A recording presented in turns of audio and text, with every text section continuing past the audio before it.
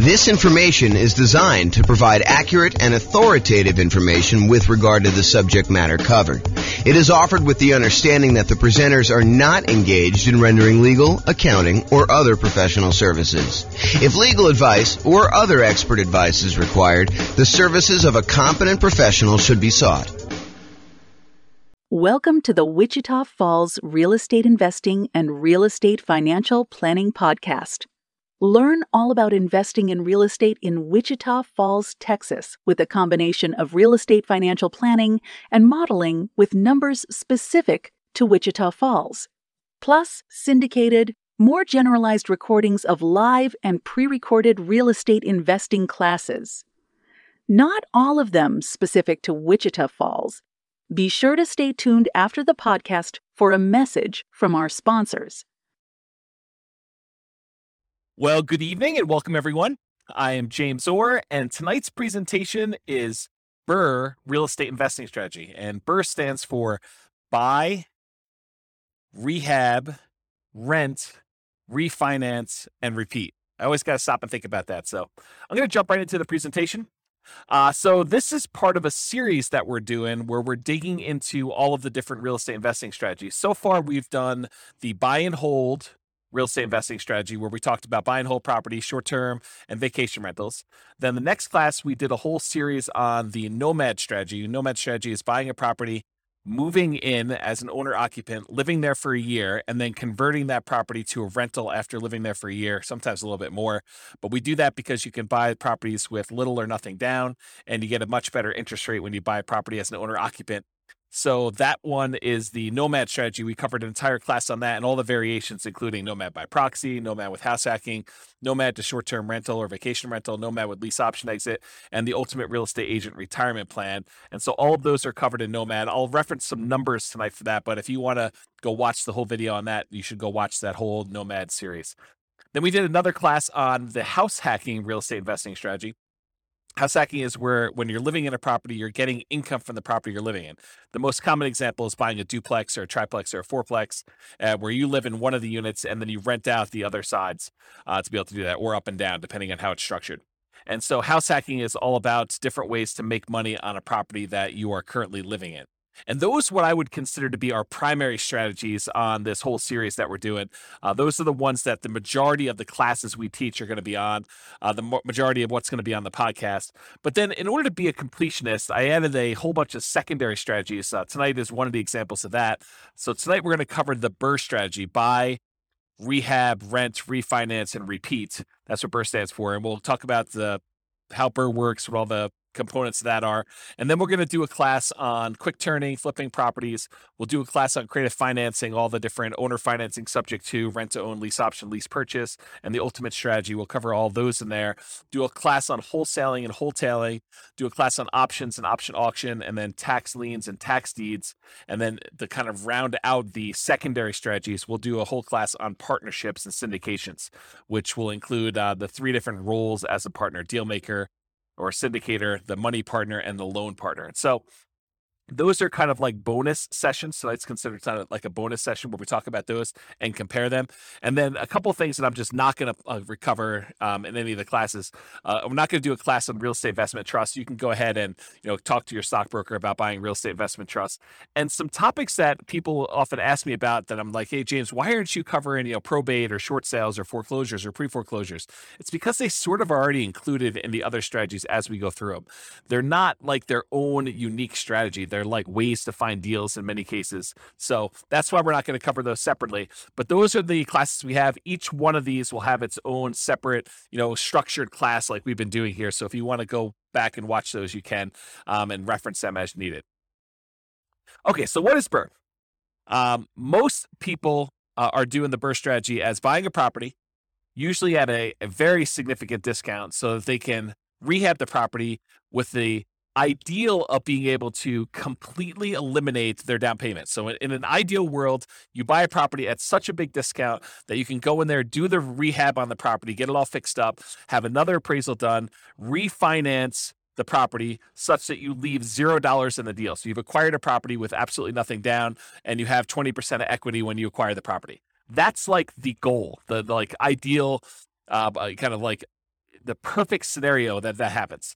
Now, in reality, it rarely happens that way where you're able to get a deal where you have completely eliminated your down payment. It's much more likely for you to leave, 1, 2, 3, 4, 5, maybe 10% of the price of the property in the deal when you do that. So when you do your refinance, you're usually going to leave a little bit of money in the deal, unless you happen to find an exceptional deal, or the market changes and you're able to find these types of deals where you're able to do that. So that's what the BRRRR strategy is about. So when you typically buy the BRRRR properties, you have to be buying for significantly below the after repaired value, which we often call ARV, after repaired value. So to be able to buy a property, you do that. Often you're needing to buy in that 70% to 75% of the after repaired value range. With major rehabs, it may even be lower. So if you buy a property that needs even more work, a lot of times you'll need to get even bigger discount than that 70 to 75%, because realize that you're going to have all of your acquisition costs going in to buy the property on the first time. You're going to have holding costs while you're doing the rehab. You have your rehab costs, and then you've got your secondary, refinance costs of getting the secondary loan on that. So there's quite a bit of expense in getting the deal done. And a lot of times the loans, in order to do the first part of the property, when you do your first acquisition, it's usually some type of hard money loan in a lot of cases, not all the time. And those tend to be a little bit more expensive loans to begin with. So in order to buy these properties, you need to be able to get very significant discounts on them. There are two flavors of BRRRR that I kind of like to think about. And just so you know where I'm coming from, BRRRR used to be my primary strategy. So a long time ago, when I first started getting involved in real estate investing, this was the strategy I went to first. And I used the strategy for a long time until I switched to other strategies, but primarily buy and hold and a little bit of nomading is primarily what I've been focused on lately.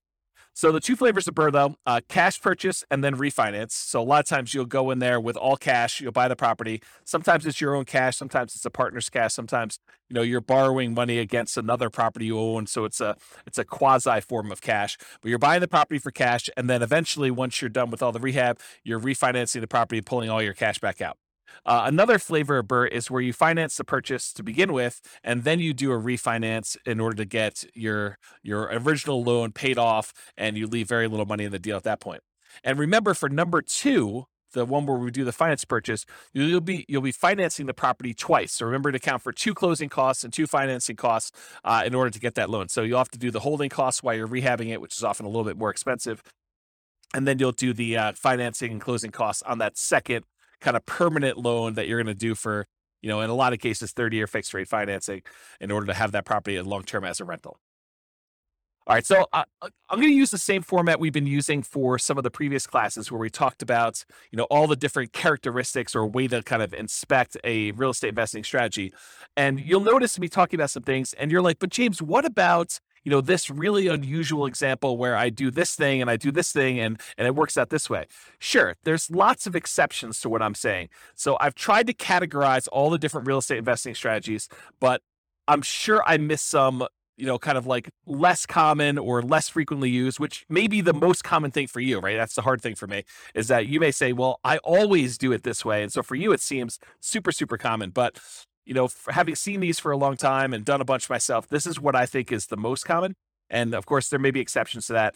I think of all the different strategies, BRRRR may be one of those ones where this is especially true, where there are so many different exceptions to BRRRR. There's so many different ways to kind of break this out and slice it up and make it happen that you're bound to find a lot of different exceptions with BRRRR, more so than I think in a lot of the other strategies where I tend to cover a lot more comprehensively what's going on. And remember, this is not one of our primary strategies. This is one of our secondary strategies that we're sort of covering just to be completionists, but this isn't really our primary strategy. It's not our primary teaching mechanism for these episodes for the podcast and recordings.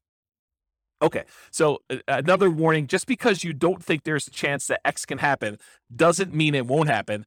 This is designed to be a starting point discussion to help you make better investing decisions on your own with additional knowledge. So please do your own research. Don't rely solely on me to get all this done. Okay, so BRRRR variations. So there are some different ways to do BRRRR, and I primarily did single-family homes for doing our modeling here, but you could have just as easily said, I'm going to do BRRRR, and I'm going to find only duplexes, or I'm going to find only triplexes, or only fourplexes, or apartments, or I'm going to do single-family homes, or condos, or townhomes, or whatever you're going to do. So there's lots of different ways to kind of approach this from a different property type perspective. And then the other thing is, you could purchase properties locally. And if you notice, like we talk about nomad or house hacking, we're always talking about local properties because the nomad strategy, you have to move in. You have to be an owner occupant. So unless you're doing like a vacation home and doing partial time there, we're always talking about your local market. The same thing with house hacking. House hacking, by definition, is you're making money on a property that you're living in. You're buying a duplex, triplex, or fourplex that you're moving into and living there, or you're renting out a part of a single family home, like you're getting roommates, as another example of the house hacking strategy. So it's all about your local market when we're talking about nomad and house hacking. And I think for a lot of folks, buy and hold is mostly about their local market, although you could make the same argument about buy and hold that we're going to make here in a second about BRRRR. And that is, the argument is, you don't have to do this locally. If you're in a market where it's really, really hard to find a property that you could buy at a big enough discount that you could do rehab and refinance and get all, or at least most of your money back out of the deal, or leave very little money in the deal, if you want to look at it that way. If you can't find those types of properties in your local market, you don't have to do your local market. This is one of those strategies where you could get really, really good and become an expert at investing in a remote market. It's different. I mean, the skills you need in order to invest in a remote market are different than the skills you need in a local market. Sometimes they're better, sometimes they're worse. It depends on, your personality, your skill set. But you don't have to do this all locally. And you could use this as a way to diversify geographically as well. So I just want to point out that you're not moving into these properties. So you literally could do this in a local market or a remote market. And there are markets that are much better for finding BRRRR properties than others. There's markets where, it's not uncommon to get discounts when you're buying cash flowing properties. In some markets, that's like near impossible. Like if you live in, my local market here is northern Colorado. And in northern Colorado, at least with the last few years, it's been incredibly hard to find a property that you could buy without getting, bid up above asking price, let alone get a discount on it. So really, really hard to do BRRRR in northern Colorado. Can it happen? Sure. You're probably not doing it where you leave nothing in the deal, but there's exceptions to everything I say. So as I say that, there's probably someone listening to this being like, well, I just did one. So yeah, there's exceptions to all those, but there's a lot better markets where you can go find properties where you could buy at a pretty big discount, rehab the property, and leave little or no money in the deal. So you don't have to do it locally. So I'd like to break down one of the ways I categorize real estate investing strategies is whether you're kind of involved in a real estate investing strategy as an investor or as a real estate entrepreneur. And a real estate investor is someone who takes money, they invest it in a project with the hope of doing little work, maybe sometimes no work, and they expect to get a return on their investment. So they're looking to invest their money, and it's largely a passive thing where they're looking to earn a return. That's a real estate investor. Real estate entrepreneur is often looking to put in maybe a little bit of money, but most of the time they're looking to invest their time and to start a business where they are doing activities in order to get a dollar per hour or money for the labor that they're doing. And BRRRR is on the spectrum, because it's not exactly black or white thing, right? Because even if you're doing buy and hold investing, you're putting money into the deal, but you're also having to put in some effort to acquire the property and get the property set up and get a property manager in place or do all the property management yourself. So even though there's there's a spectrum of these things where sometimes you're putting in a lot more work or a lot less work, BRRRR is one of those ones where you're putting in a lot more work. And in most cases, since you're trying to put little or no money in the deal, you're trading your labor, you're trading your time, your efforts, and trying to get that. So BRRRR is really more of a real estate entrepreneur activity than a real estate investing activity. So let's talk about money required. So in an ideal world, like if all the stars aligned and everything went your way, you would have $0 left in the deal. Right, you'd actually go buy a property at a big enough discount. You might have a little bit of money out of your pocket while you're doing the acquisition. You get your kind of like hard money loan, as an example, to acquire the property. You do all your rehab. Maybe you're able to borrow the money from your hard money lender to do the rehab. Maybe you have to put that up front. But then eventually you go and you have another appraisal done. You refinance the property. And if everything lines up perfectly, you have nothing left in the deal. You get a rebate. You get all your money back for your holding costs. You get all your money back for your acquisition costs in the first purchase. You get all your money back for your rehab. And you're able to roll in all of your refi costs, your closing costs in order to get the deal. I mean, that's like everything works out perfectly. That's exceptional, though. You're much more likely to leave 1, 2, 3, 4, 5%. I think 5% is very, very common, to maybe 10% in the deal. Sometimes in an exceptional situation, maybe it's even a little bit more than 10% in a deal. You're still able to get a discount when everything's said and done, but you're able to buy a property, get a good rental property, solid rental property in ideal world, and leave little or no money in the deal. It's probably going to be in that 5 to 10% range, I'd say, for most people. But the closer you can get to zero, the better you are. So for money required, ideally it's nothing, but you're more likely talking about probably 5% or 10% of the purchase price, not the purchase price, of the after repaired value in the deal. Plus, in addition to that money, any deferred down payment. So I like to call negative cash flow deferred down payment, because in most cases, if we had put 20% or 25% down on a deal, it would have positive cash flow. But since we're buying a property and we're leaving very little money in the deal, 0%, 5%, 10%, when we're acquiring these properties, a lot of times, not every single time, depends on the market and depends on the property you buy and the interest rates, but a lot of times you're going to have negative cash flow on a property. When you do all of your income and expenses, you're going to light up your rents, any other income you have like laundry or anything like that in a property, minus vacancy, minus taxes, minus insurance, minus your mortgage payment, minus maintenance, minus your property management, like all of those expenses on a property, when you subtract those from your income, a lot of times that's going to be negative. And so what I like to refer to that as is deferred down payment, because you could have put more down and not had that negative down payment, negative cash flow. And so I like to refer to that as deferred down payment. You could choose to either put more down, or you could choose to have a little bit of negative cash flow over time to do that. And so in addition to whatever you're going to leave in the deal, a lot of times you're going to have a deferred down payment. And I would actually classify BRRRR properties as having a slightly higher chance of having deferred down payment or negative cash flow. Why? Why would I say that? Obviously, if you're trying to go buy a property and you're trying to get this big discount on the property so that you could rehab it and then put a tenant in there, rent it out, and then you're going to be able to refinance and leave little money in the deal, why would you be more likely to have negative cash flow on a deal like that than maybe buying a buy and hold property or a house hacking property or a nomad property? Well, it has to do with selection. It is true that you can find a deal where you're able to get this huge discount and it also happens to be an ideal cash flowing rental property. But if you think about it in terms of like what your chances are, you're much more likely to find either an amazing cash flowing property where you're able to buy a property where the economics, the rent to price ratio, the demand for that property, you're able to get really good rents and really strong tenants in the property, with like a more traditional buy and hold or house hack or nomad property. It's unlikely or less likely for you to be able to go find a property that you could buy at this big enough discount that you could do the rehab and be able to pull all your money out. And that also happens to be an amazing rental property. Can it happen where you got both of them? Absolutely. But I think you're more likely to either find one or the other.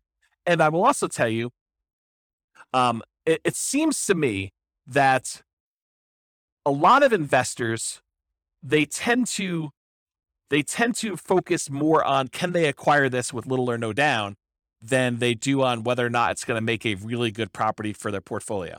If you are just doing buy and hold, you're much more selective in the properties that you acquire. You're really focused in on that cash flow. So you tend to buy these properties that have really good cash flow, long-term rental or short-term rental economics.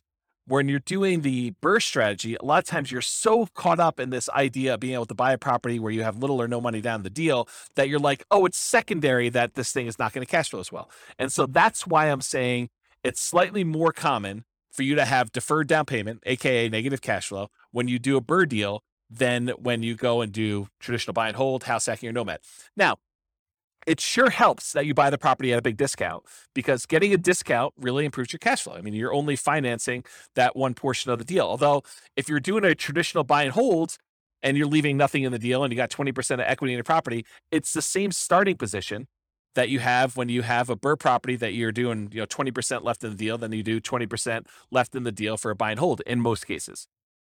But there are some downsides of doing BRRRR in that a lot of times the financing you get when you do your refinance is at a little higher, slightly higher interest rate than you'd get if you did your traditional buy and hold up front.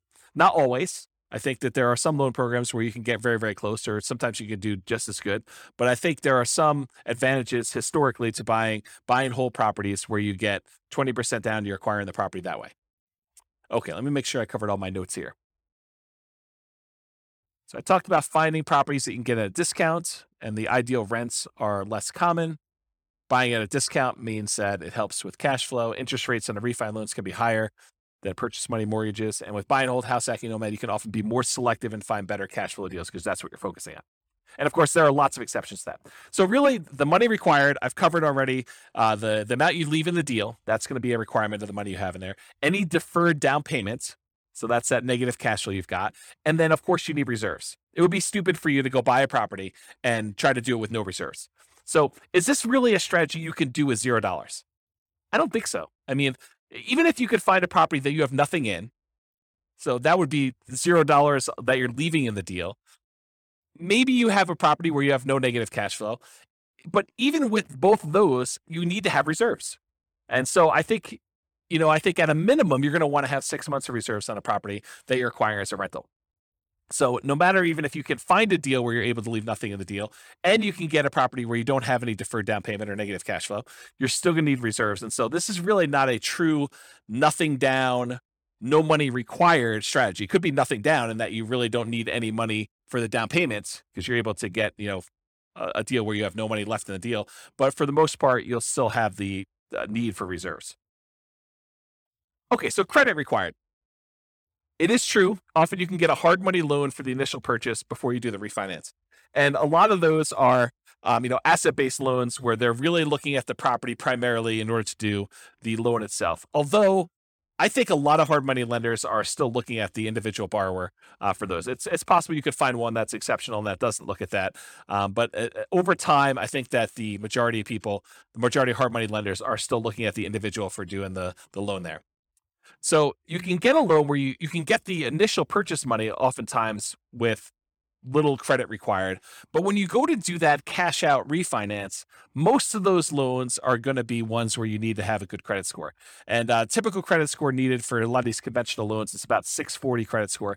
Now, there are exceptions for more unusual loan products. These tend to be adjustable rate mortgages or at higher rates, and better credit often gets you a better interest rate in general. But I think a credit score of about 640 is going to be needed for this. Now, don't go to your lender and say, well, James on his recording said I only needed a 640, so you definitely have to give me a loan because he told me 640. No, that's not how it works. You go to the lender and they tell you what the current lending requirements are because these things can change over time. And you have to find out for them what you need to qualify. And you can go find out from them exactly what the number is. But historically, it's about 640 is what the credit score is for being able to do these. So go talk to your lender and find out. And before I did BRRRR, I would make sure I had both my financing to do the initial acquisition and I knew exactly and was pre-qualified to be able to do this cash out, or not cash out, the refinance, rate and term refinance in order to be able to pull all my money out of the deal in order to do the BRRRR thing before I bought the property. Because there's few things worse.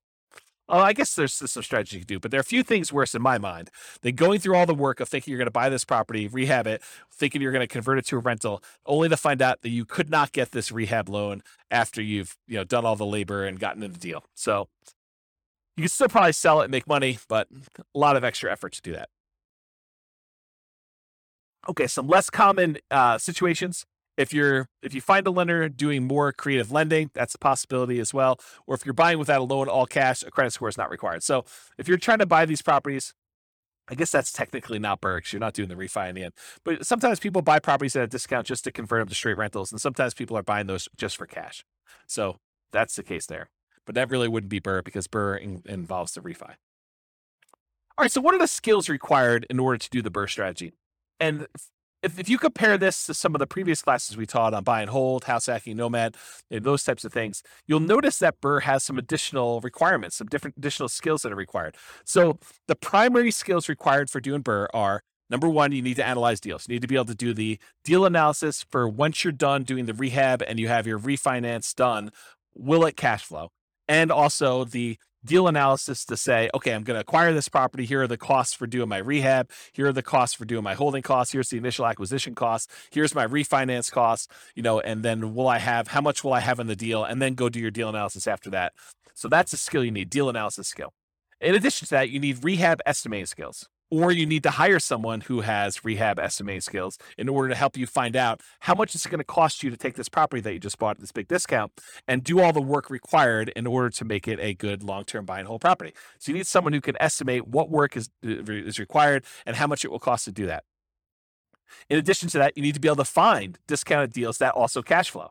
And in my opinion, this should not be overlooked. This is probably one of the main things that you're being compensated for by being able to find these deals. This is, the equity you're earning by doing this is being able to find deeply discounted deals that you could do the rehab and be in the property for very little or nothing, down on after the refi. And that will also cash flow once you're out of the deal, once you're done with your refi. So I think you need to be able to find those types of deals. And I think that's an exceptional skill to have. In addition to that, you need to be able to acquire the property, and then you need to do the refi financing. So you need to be able to do whatever acquisition financing you line up, hard money loans or private money or your own cash, and then you need to be able to do the refi financing in order to be able to do that. It's another skill. And then different than the rehab estimating, you need to be able to either do the rehab yourself or you need to be able to manage a rehab team. So you need to be the person that swings the hammer and goes in there, does all the work, brings in the subs if you have those guys doing certain things, or you need to be the person that, manages a team of other people that are doing all that work for you. And then in addition to that, once you convert the property to a long-term rental, you need all the traditional skills of property management. And again, that's either you doing the property management yourself directly or you hiring a professional property manager, and then you need the skills of being able to manage the manager.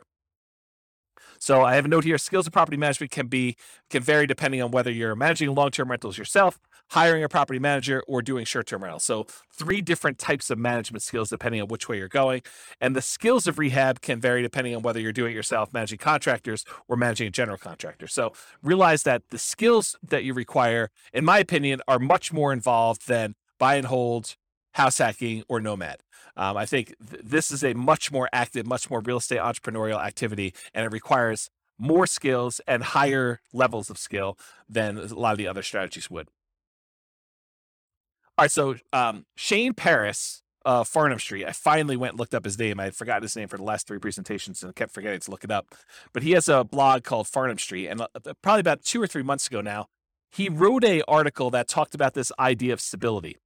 And the way he described it wasn't real estate specific. It was this idea of, having something that's stable where if you don't do anything to it, it'll be fine. It'll kind of just keep, operating on its own. It's not going to hurt you if you don't pay attention to it and you kind of abandon it in some ways. But a active stability kind of item is something that if you don't do something with it, it will hurt you. And so I was thinking about this in terms of real estate and real estate investing specifically. And I was thinking, real estate is actively stable in general. But I think there's even kind of like gradients of more actively stable versus less actively stable. And so a couple examples of this are, if you go and you get a fully amortizing, like a 30-year loan that pays off, the payment itself will pay down to 0 after 30 years. That's an amortizing loan. The loan actually will pay itself off over that lifespan of 30 years versus a interest only or a balloon loan that you pay on it for 5 years, 10 years, 15 years, 20 years. And at the end of that period of time, there is a lump sum that is due at the end of it. Well, an amortizing loan is more stable. It's still actively stable, so you have to be actively involved, but it's more stable than a balloon type mortgage on there. Or doing buy and hold is less actively stable than a flipping properties or lease option or the BRRRR strategy. And so BRRRR, in my opinion, is very actively stable. It is one of those things where you have to be actively managing, especially in the beginning. Once you convert it to a long-term rental, it becomes less active. But at the very beginning, you're very active in this thing. You're actively acquiring the property, you're actively rehabbing the property, you're actively putting a tenant in there, and you're actively refinancing the property to try to pull out as much money as you can. So it is a very active strategy to be doing that you just need to pay attention to. All right, let's talk about scalability.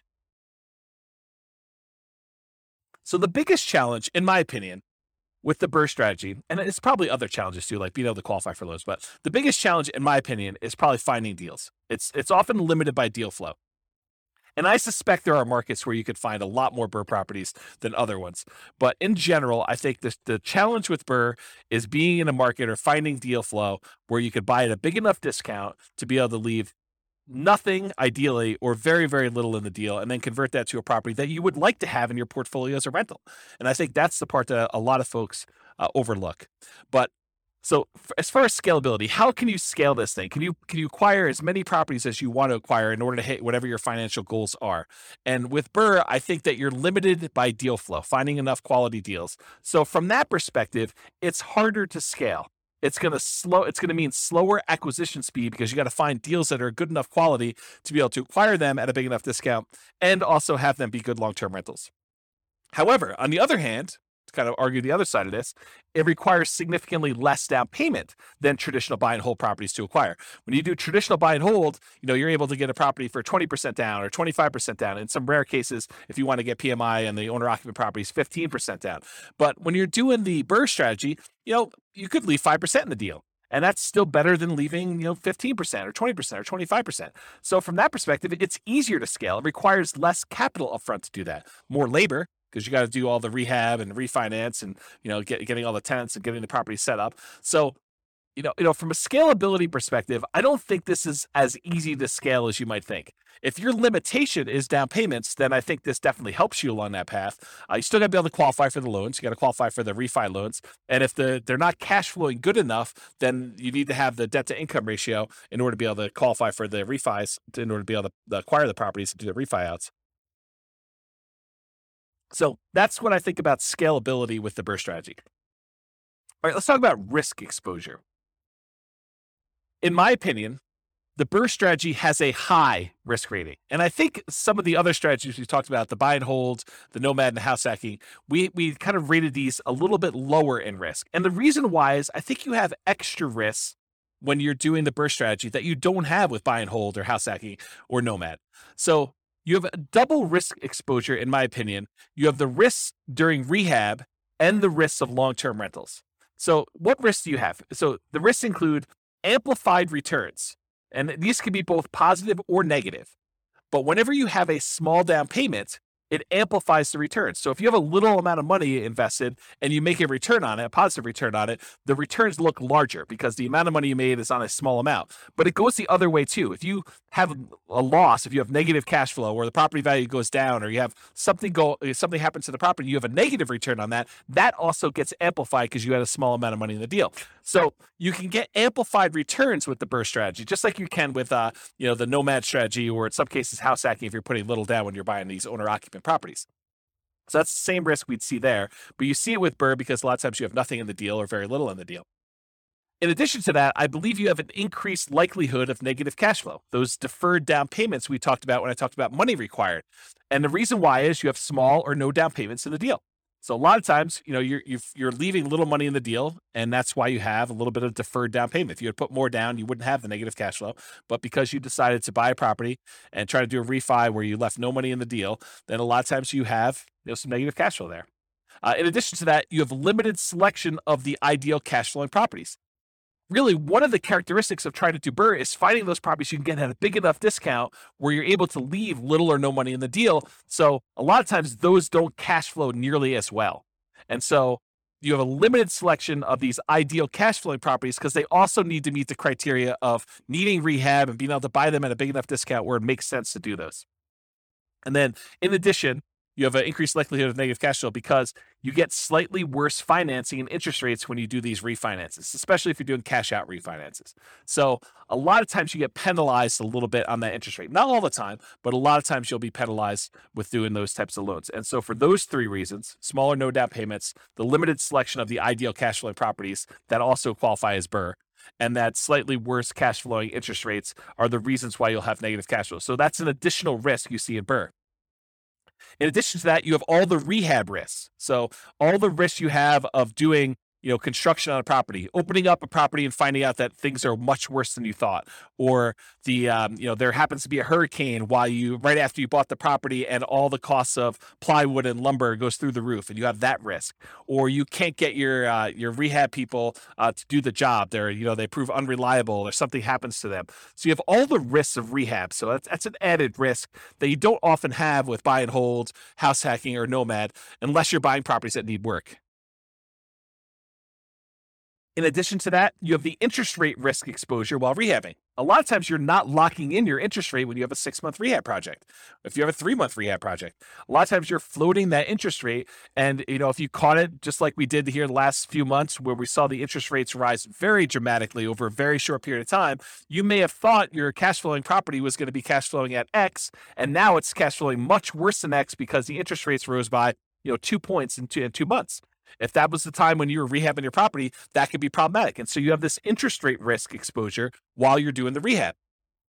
And then you have the risks that we normally see with house hacking and buy and hold and nomading, a price decline during ownership. While you've converted it to a rental, prices can go down. I mean, honestly, it could go down while you're doing the rehab too, but I really thought of it during the time when you're buying, when you're holding the property as a rental. You could see a decline in home values during that time, or rents could decline during your ownership period. Those same risks appear in the buy and hold and house hacking and nomad as well, but they're not exclusive to the BRRRR strategy.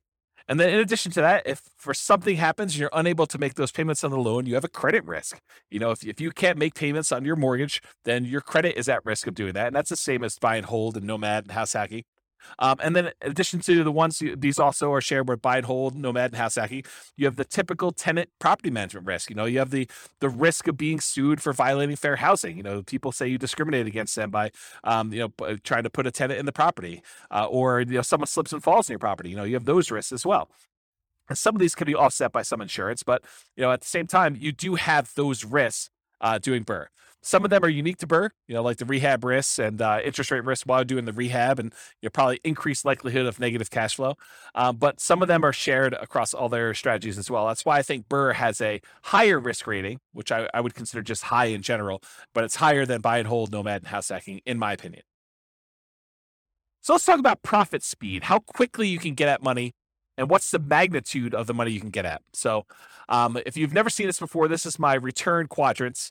And it basically shows the 4 different primary areas of return that you get from rental properties, plus the return you get from reserves, and then we sum them up. So the ones on the right-hand side are more like cash now. That's cash flow and tax benefits, depreciation, cash flow from depreciation. And then on the left-hand side is more like cash later, appreciation and debt pay down. So those tend to be, right side is more immediate money. The left side is more like wealth building sort of thing. And then the ones on top, appreciation and cash flow, those are more speculative. They're relying on the market to perform well. You're relying on rents to continue to go up and stay where they are, or property values to continue to go up as you want to see appreciation there. And if the market goes down, we see a drop in prices, you'll have some negative appreciation there. Or if rents don't hold up, if we see a decline in rents or a kind of pullback in rents, you might see your cash flow dip or go negative if it's really close.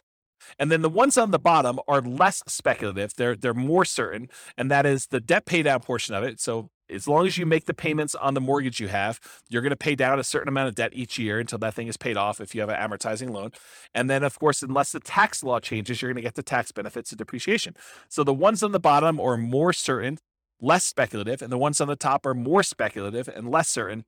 And then I already went over the left and right ones. So in terms of BRRRR, you typically start seeing a profit within 6 months. Usually it's after you do your rehab and you get your tenant in the property and you're able to start getting some cash flow on it. That tends to be when you see it, your profits start coming in. And then rents and security deposits are typically paid in advance. So you usually get that a little bit front loaded. And then cash flow is usually a percentage return on the amount you had invested. So if you think about, leaving nothing in the deal, then of course you'd have, in theory at least, an unlimited, an infinite return on your investment because you have $0 left in the deal. Although you're always going to have reserves, so it's never really going to be zero unless you happen to get, property that you could pull your reserves out with a cash out refinance. Then I guess technically it could be unlimited in that way, infinite returns. But usually it's considered to be a percentage of the amount you had left in the deal, cash on cash return, or if you're buying it or all cash, it's cap rate in that case.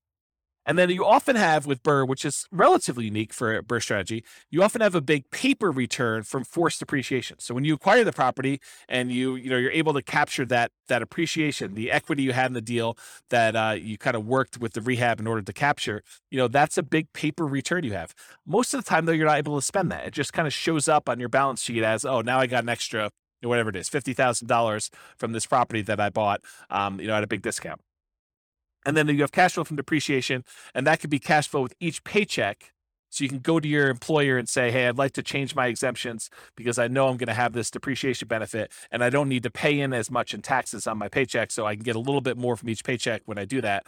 Or you can get it at the end of the year in the terms of tax savings, whether you pay in less if you owe money, or that you actually get a rebate at the end of the year if you didn't make any adjustments, and you usually get a rebate because your exemptions are not set up the way they should be.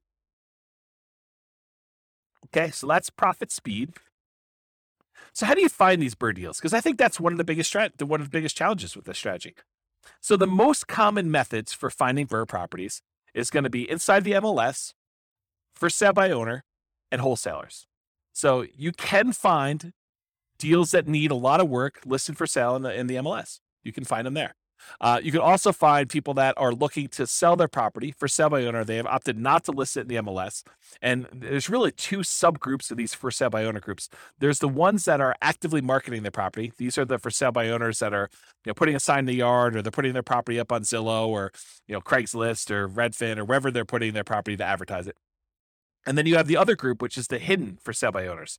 And these are the guys that they may not be actively marketing their property, and they may not even really know they want to sell, but now you've put marketing in front of them. They're like, well, I might consider selling my property.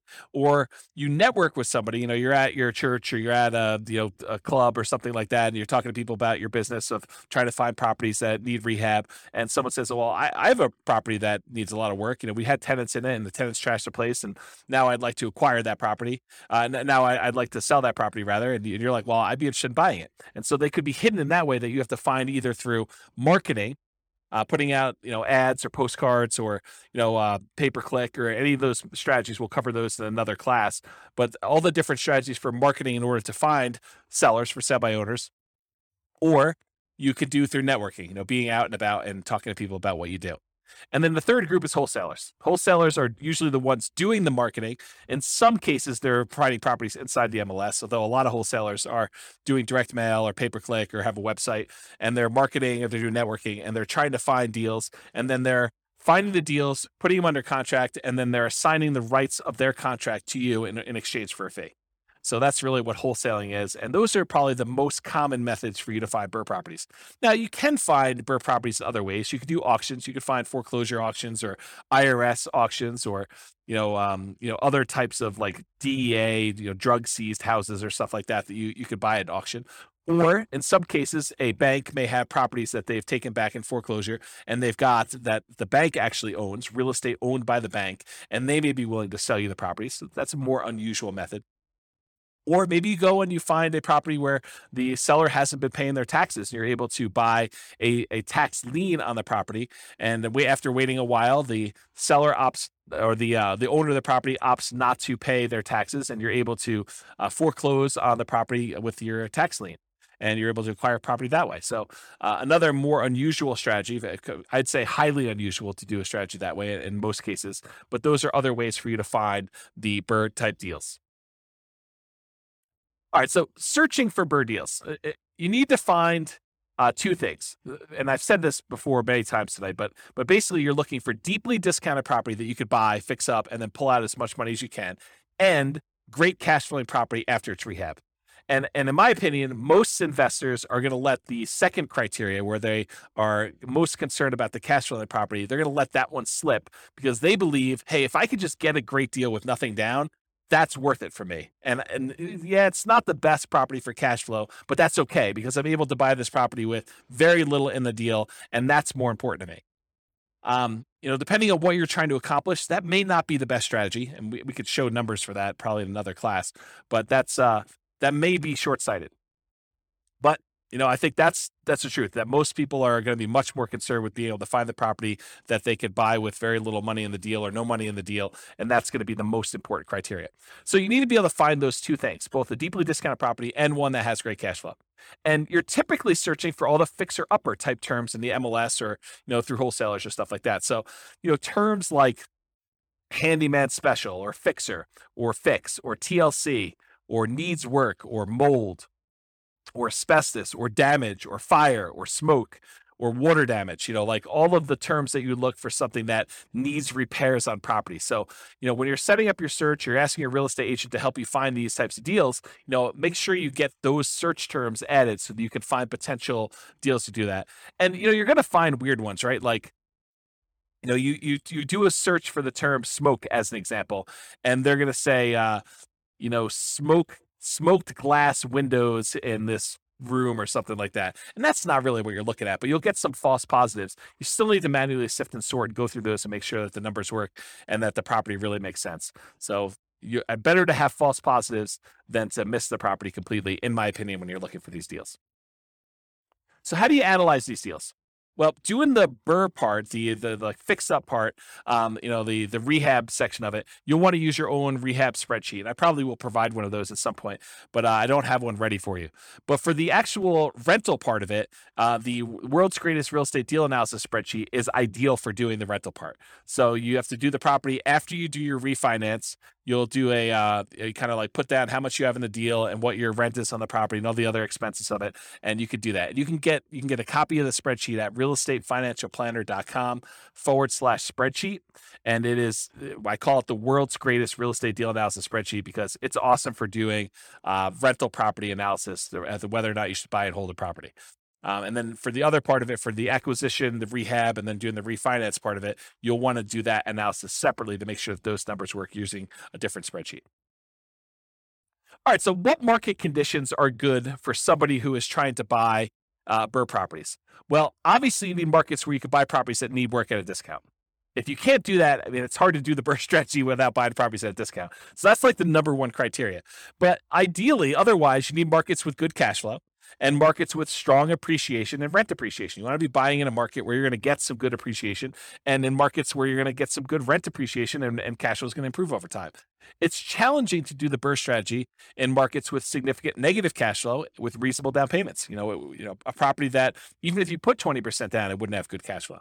Or markets with no or negative appreciation and rent appreciation. So, properties that they're the same price they were 10 years ago, or properties where rents are going down because the population is declining and you have a surplus of inventory and low demand. Those are hard markets to do this strategy in.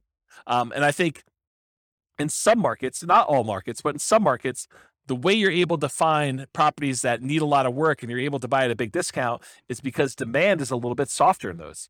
When we see in really, really hot markets, even the properties that need a lot of work were getting bid up and going for much closer to retail, where there wasn't nearly as much room to be able to buy these properties at a big enough discount to be able to do the refinance out and leave very little in the deal. And remember, it doesn't have to be your local market. You can do this remotely, specifically with BRRRR. So accessibility or availability. So these can be some of the hardest deals to find. It's not like you're just trying to find a property that you could buy at a big discount, do rehab on, and then sell it, make a profit. Those are easier, right? Because you don't have to find a property where you can do that. And after you're done doing that, it's going to have amazing cash flow. That's part of the challenge. It needs to be both a deeply discounted deal where you can go in, do rehab, and pull as much money as you can out of the property so that you leave as little in the deal as you can. And then once you do that, it has to also cash flow like crazy. So these can be some of the hardest deals to find, in my opinion. They must be both that fixer-upper and good cash flowing rentals. And some markets are much easier than others. So you can invest in remote markets to find these deals. So as far as being able to have accessibility and availability, this is a hard one. It's not like nomading where, a lot of properties would look at nomading and now we're being selected based on a whole different level of criteria. These are like, there's not that many that come along, and so this could be your limiting factor. So can you use your retirement account to do BRRRR strategies? Yeah, you can use your retirement account to invest in BRRRR strategies with a self-directed retirement account because you're not moving into the property. You're not living in the property. You will be limited in the amount of rehab that you could do directly if you're using your own retirement account, because I don't think you're supposed to be doing the labor on your properties that you're doing that. There may be some exceptions with some types of self-directed retirement accounts, but in general, you're not supposed to be doing the labor yourself. So you could be limited in what you could do with that. And it may also change the financing you use. A lot of these self-directed retirement accounts, self-directed 401k, self-directed IRA accounts, they require a much larger down payment or loan to value when you do your refi on the loan. And so you may not be thinking about, 80% loan to value, you may be thinking more like 65% loan to value, which makes it much, much harder for you to be able to acquire properties at those ratios and leave very little in the deal. So now we're going to talk about the quantitative analysis. Up to this point, we've talked primarily about the qualitative analysis, like the qualities of doing the BRRRR strategy, like accessibility and scalability and risk and down payments required. Now we're going to really dive into numbers. And so I will start off. I hope it is my sincere hope that I have not been discouraging to you about doing the BRRRR strategy, because it is a lot of effort and a lot of work to find deals that are amazing. But when it works, it is absolutely amazing. Like, this was my primary strategy. This is the strategy I started with. And when you can find these deals and you can acquire properties and leave very little in the deal or nothing in the deal, and they cash flow, it's awesome. I mean, just absolutely amazing. So it's worth the effort if you're willing to put in the effort to try to find these.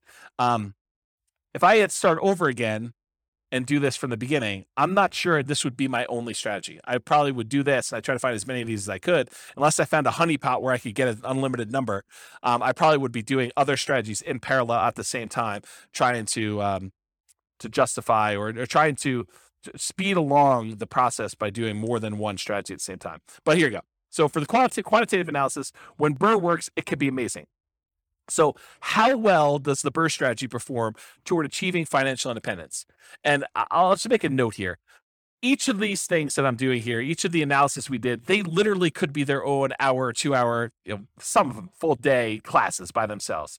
I could dig in deep and I could explain to you how things are working and look at all the different metrics and how risky they are and how risk compares doing one strategy to another. And is it better to do more down payment? Is it better to keep higher reserves? What's the impact of doing reserves? What's the impact of doing property management? So there's all sorts of variations and subtlety and kind of nuance that we could do, where I could do an entire hour, 2 hour, full day class on each one of these. So I'm going to do like a big picture overview where we talk about how long it takes to achieve financial independence for a fictitious couple with very specific assumptions. Okay.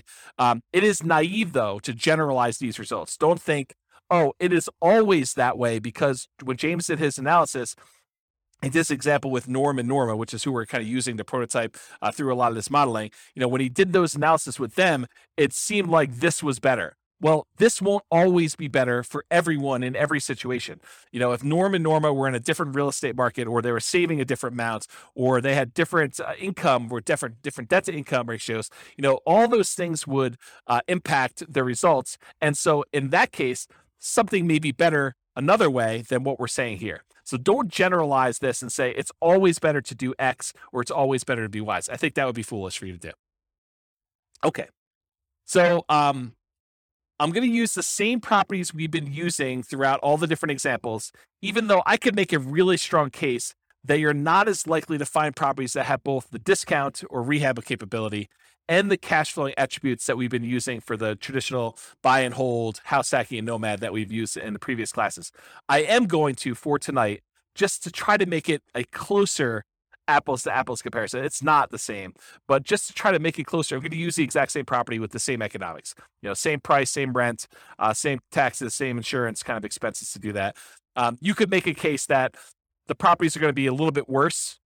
Maybe they're a little cheaper. Maybe they're, you're able to get a property that's, is a little bit less expensive than you would otherwise pick, or maybe they're more expensive. There's lots of different reasons why they would be different, but for the sake of simplifying as much as I can, I'm using the same property. You would still be limited by your 45% debt to income ratio, any down payments that you're leaving in the property, so I'll show you some examples of those, and having reserves. So it's not like you can do an unlimited number of these, right? And part of it's going to be you trying to find, it's still limited by 45% debt to income, and you're still limited by whatever amount you're leaving in the deal, and you're still limited by having reserves. I think I use 6 months of reserves to be able to do these because I think that's a prudent number to use. And so I'm going to do 3 different cases of BRRRR. I'm going to do a situation where they leave nothing in the deal. That's like the ideal situation where they actually are able to do this and not have any money left in the deal. I'm going to do one where they leave 5% in the deal, and I'm going to do ones where they leave 10% left in the deal. And I'll show you how long it takes Norm and Norma, our kind of prototypical modeling people, how long it takes them to achieve financial independence with those 3 cases with our assumptions there. But let's first define what financial independence actually means mathematically.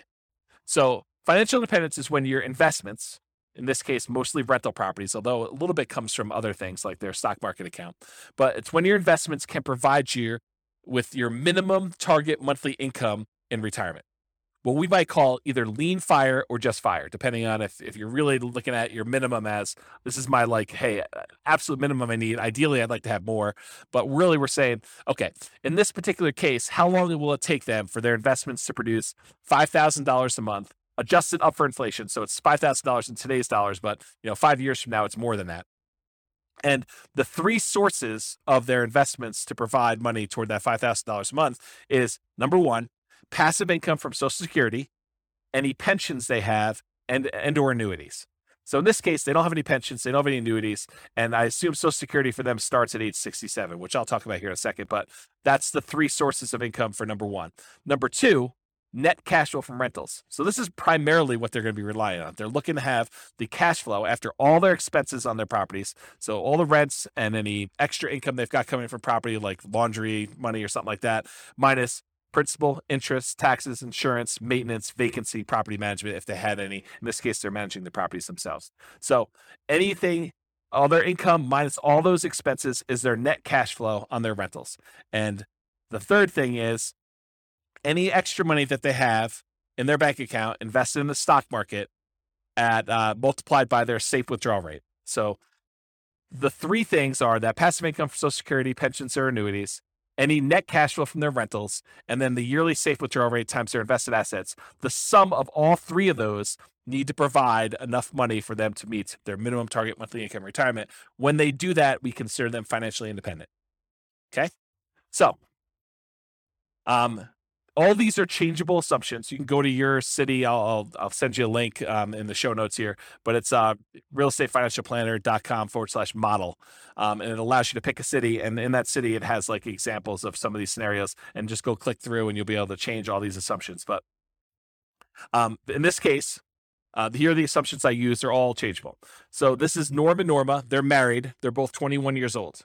They've recently graduated from college, and they're working in a technology department of a large healthcare business. They have a total of $10,000 saved up, not $10,000 each, $10,000 total between the two of them. They earn combined between the two of them $72,000 per year.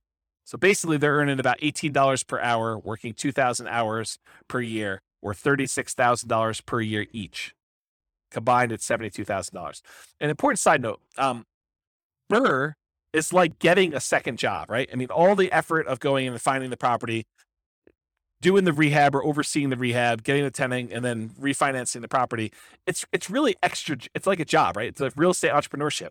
So really, we should be comparing this to, these guys, if they're going to do buy and hold or house hacking or nomad or something like that, it really should be, it's be more fair to kind of compare it to them doing that, plus having an extra job where they have this extra income in.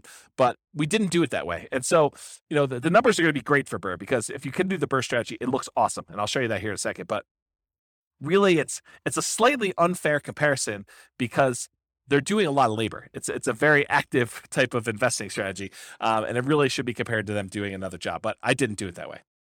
They are saving about $1,000 per month before they buy any houses. And in the case of BRRRR, they're not buying any owner-occupant properties. They're continuing to rent while they do the BRRRR strategy to acquire rentals. They're obsessed about achieving financial independence so that they can retire early. They want to do FIRE. They want to find their best path to financial independence together. And best doesn't always mean fastest. Sometimes it's fast, but less risk. So we'll talk about that in another class. We won't have time to talk about it tonight. They're both going to take Social Security at age 67. So at age 67, Social Security does kick in. And Social Security is estimated based on them working until age 67, which if they achieve financial independence, they technically stop working in my modeling. So the modeling is a little bit less conservative in that way. But honestly, if they achieve financial independence before they're 67, it really doesn't matter that Social Security kicked in. It just kind of boosts them. But they already achieved financial independence if they did that. And if they hadn't by then it really is legit that they worked till 67 anyway. So it's good in that way. Although you could claim that my modeling is the tiniest bit sloppy, and that I just assume that the amount they're getting from Social Security is based on them working till 67, when if they stop working earlier, it's technically not. Okay, I'm also going to be using the interest rates that I had in the handout for loan type mortgage insurance comparisons. I'll put a link to that in the show notes as well. But this shows you all the different interest rates that I'm using in all these different classes for owner occupant loans and also investment loans. And I did not penalize BRRRR for doing these refi loans, even though I think sometimes you will see a small premium for doing these refis out. And so I'm going to use the 6.625 number for doing the BRRRR strategy. All right, some more changeable assumptions. So I modeled this for 60 years, 720 months. We assume their tax rate, their effective income tax rate for calculating the cash flow from depreciation is 17.85%. We assume it's a 3% inflation rate. That's the long-term average. The Fed's target rate is 2%. I happen to be recording this in a time of really high inflation, and so the numbers seem really, really low. But over a very long period of time, that's a good number to use, 3%. We're using that 6.625% mortgage interest rate. It's 20% equity rate and term refi. So we're using the number as if they're doing a rate and term refi with 20% equity. I'm using a best case with no penalty to the rate. For their safe withdrawal rate, we assume that they have a 4% yearly safe withdrawal rate. If you want to go read up on the Trinity study or 4% safe withdrawal rate, you can go read about that online. And then we assume that they need $5,000 in target monthly income retirement in today's dollars to do that. Ideally, their ideal number is $10,000 a month, although we're not using that in tonight's presentation at all. Okay. All right, so let's talk a little bit about the property. So the property assumptions, and these are all changeable as well. It's a $375,000 property, and it goes up at a rate of 3% per year. So the property values are going up at the same rate as inflation. They're going to do either leaving nothing in the deal, having 20% equity, leaving 5% in the deal, having about 15% equity, leaving 10% in the deal, and then they're going to do that rate and term refinance. So those are the three options we're going to run, whether they are able to leave nothing in there, leave 5% in there, or leave 10% in there. The closing and the refinance costs are already included. I'm not adding any extra ones. So we're assuming that in order to do this, those numbers are already included in their rate and term refi. So that's another reason why you could say these numbers are 5%, 10%, because I've assumed that those include all the acquisition costs in the first one, all of the acquisition costs or the refinance costs, rather, on the second one, on second loan. Assuming no seller concessions, so they're buying at a big discount. They're not able to get the seller to contribute toward their closing costs. The interest rate, again, 6.625 for that 20% down. There's no PMI. They're doing a 30-year, 360-month mortgage. Rent on the property is $2,600 per month, and it increases at a rate of 3% per year. This is the same we used for selecting an optimal buy and hold property or house hacking or nomading. So I think in a lot of cases, the BRRRR strategy would be slightly handicapped. It would be slightly worse price to cash flow economics, as you would when you had a wide selection. You could pick anything you want, just concerned about maximizing cash flow. 3% of the monthly income is assumed vacancy rates, which some people would argue, hey, that's really low. Well, I'm assuming that they're starting 60 to 90 days early before the property is vacant to be able to get a tenant. So I'm assuming that they're really optimizing property management. If in your market you want to change that number because yours is a little higher, go ahead and do that. But really, when you think about it, the rent you get on a property helps determine what the vacancy rate is, right? If you drop rent, vacancy should go down. If you're trying to push rent, then vacancy should go up. It's kind of like a flexible number there that you have somewhat control over. 10% of the monthly income is assumed maintenance rate. So we're using 10% of that $2,600 a month to set aside each month for maintenance on the property. We're using 0.75% of the value of the property each year for property taxes. So at $375,000, it's about $2,800 per year in property taxes on the property. And that, as the property value goes up, the taxes on it go up as well. And then 0.4% of the value of the property each year is the assumed property insurance rate. And so that also goes up as the property value increases each year. And then this is a residential property, and 15% of the purchase price is considered the value of the land when doing our depreciation recapture, our depreciation calculation for cash flow from depreciation for the tax benefits. Okay? All right, so let's look at numbers. So first thing to start off, I'm going to give you some of the numbers from the previous classes we taught. Go dig into those if you want more details, but I'm going to run through those quickly because it helps to compare how long it takes you to achieve financial independence using these other strategies to the BRRRR strategy to decide which one's going to be the best, okay? So for in the buy and hold class, we talked about what if Norm and Norma don't buy any rental properties at all? They basically take all of their money and they invest 100% in the stock market. They don't even buy a property to live in. They continue renting, and so they're investing $1,000 a month in the stock market. They can retire after 40.17 years, or about month 482. So if they invest for 40 years, they'd be, at 61 years old at the time, and they'd be able to be financially independent by investing in the stock market. We assume the stock market's earning about 8% per year. Okay. In our advanced podcast episodes, we do variable rates of return. So when we do the advanced analysis, we actually make the home price appreciation random. We make the rent appreciation rate random. We make the mortgage interest rates random over time. We make the inflation rate random, and we make the stock market rate of return random. And so all of those, and then we run Monte Carlo analysis to show you like how having, property values not always go up by 3%. Sometimes they go down, sometimes they go up, sometimes they go up by a lot, sometimes they go down by a lot. And same thing with rents, and mortgage interest rates can rise over time or drop over time, and inflation, all that stuff, and how that really impacts the strategy. So that's more the advanced podcast. We're not going to cover that tonight. Okay, so if they just invest in stocks, though, it takes about 40 years. They'd be about 61 years old by the time they reach financial independence. This is from the buy and hold class. These are all the different scenarios we ran through for buy and hold. We did everything from them buying just an owner-occupant property to live in and otherwise investing in stocks. That takes them about 33 years, or about 7 years faster than not buying the owner-occupant property and just investing in stocks. We did a whole bunch of stuff on buying, 10 rental properties. I think we did 20% down, 25% down, and 15% down. And those take about 30 years, 28 years, 30 years, somewhere in that ballpark, in order for them to be financially independent.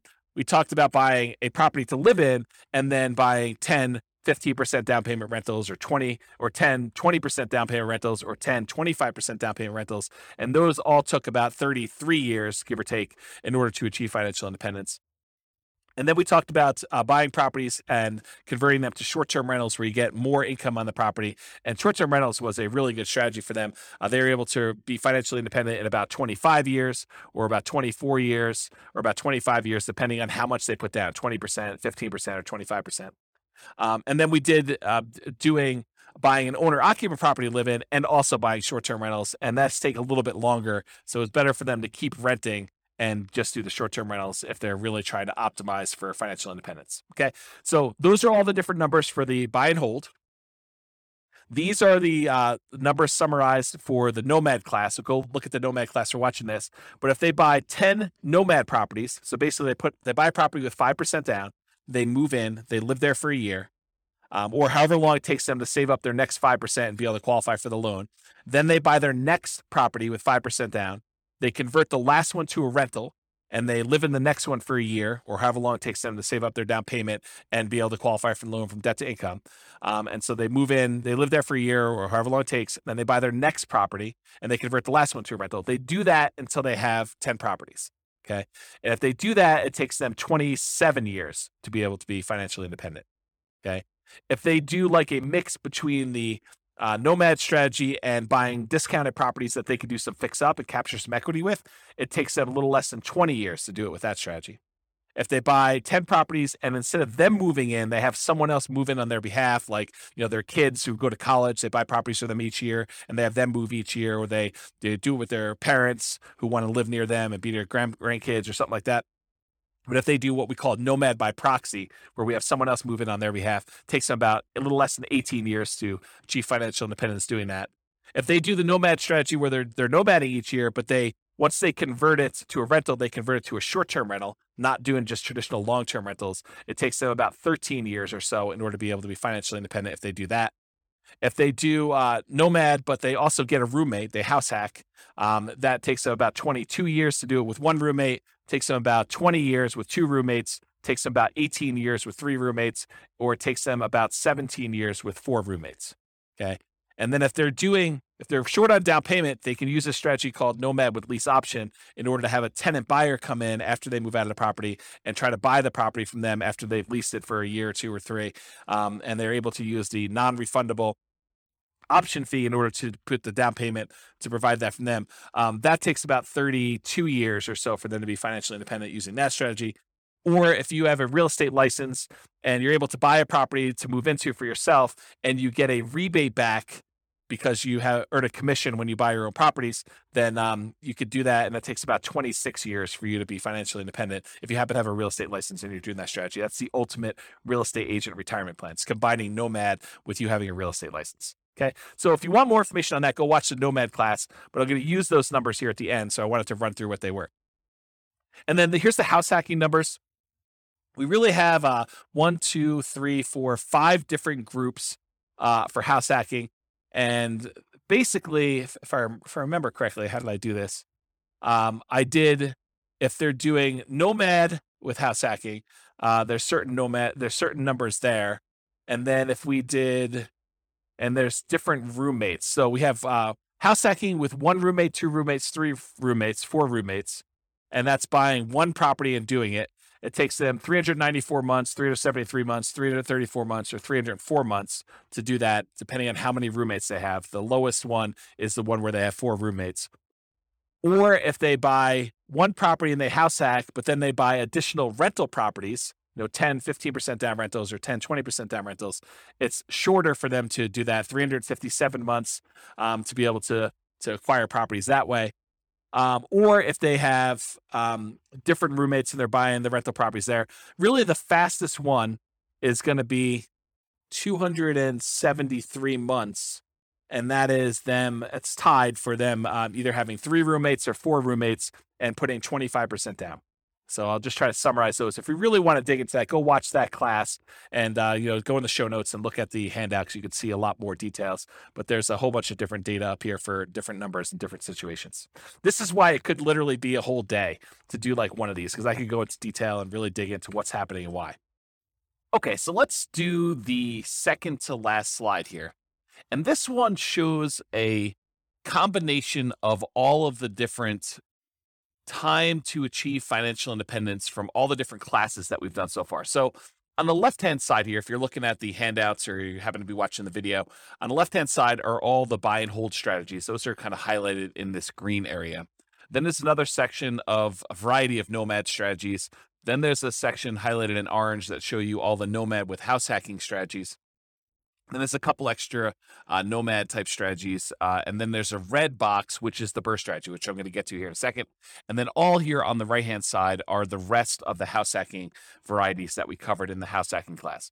So jumping right into the number for BRRRR, if you do the BRRRR strategy and you do the one where you leave nothing in the deal, then it takes you 11.7 years, about 141 months to achieve your minimum target monthly income in retirement. So achieving financial independence that way. And by you, I mean Norm and Norma with their very specific set of assumptions.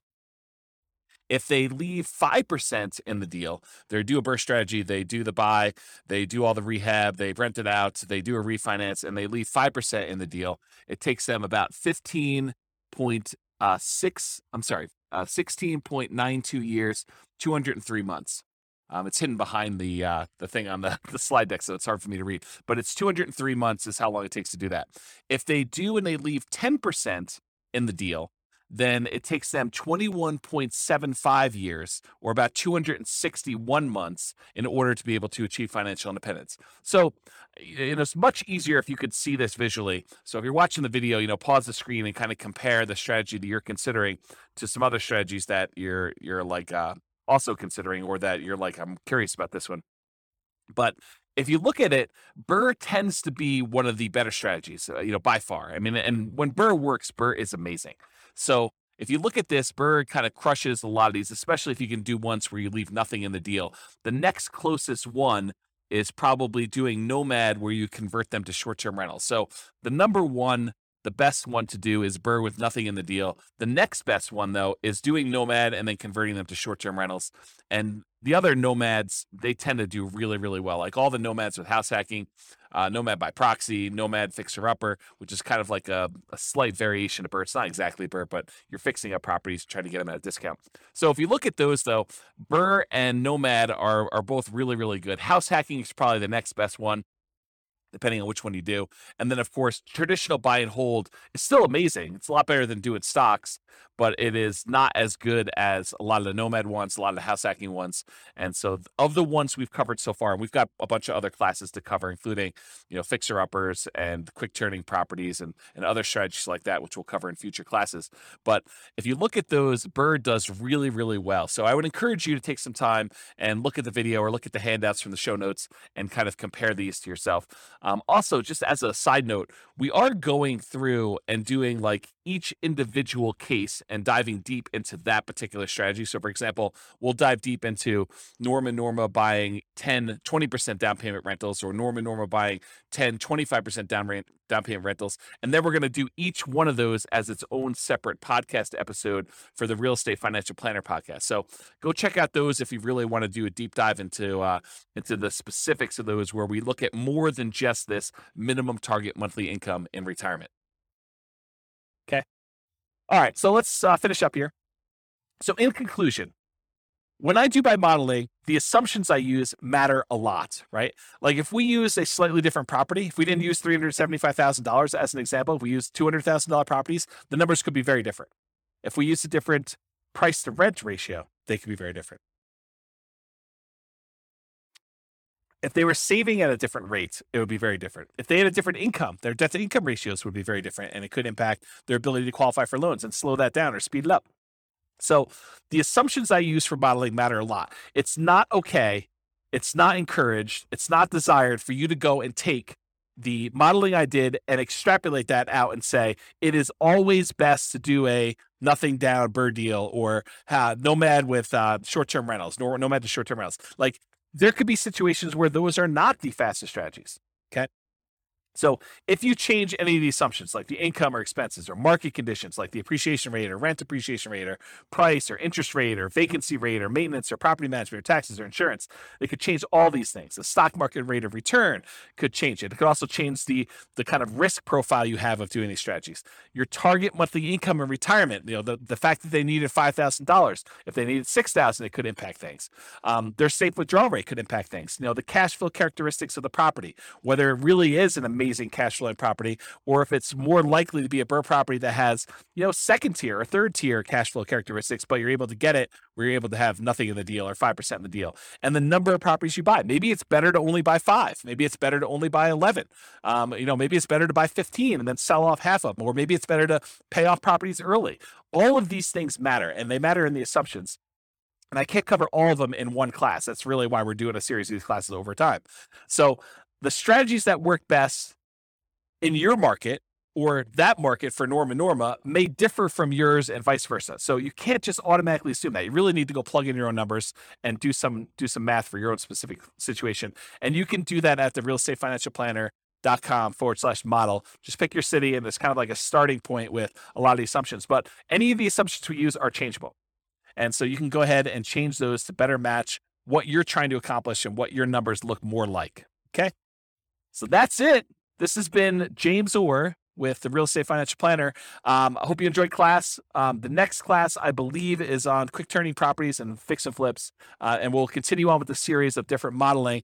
And hopefully we'll get through those, and then we'll be able to move on to some more meaty topics about how to implement some of these strategies, rather than more of this kind of like big picture strategy sort of like kind of class. So hope you have a great night. Thanks so much. Bye-bye for now. With home prices up, mortgage interest rates up, and rents up, but not quite enough to counteract the higher prices and interest rates, cash flow on rental properties in Wichita Falls is harder than ever. Book a call with the Real Estate Financial Planner to apply our proprietary 88 strategies to improve cash flow on your rentals. See the show notes for a link to schedule your call and improve your cash flow today. If you're a real estate agent, lender, or professional in Wichita Falls that wants to help our real estate investor listeners, consider reaching out to learn about collaboration opportunities with this podcast. We'd love to add more value to our listeners by having you assist our investors buy, sell, and finance their real estate investments. See the show notes to schedule a call to discuss collaboration opportunities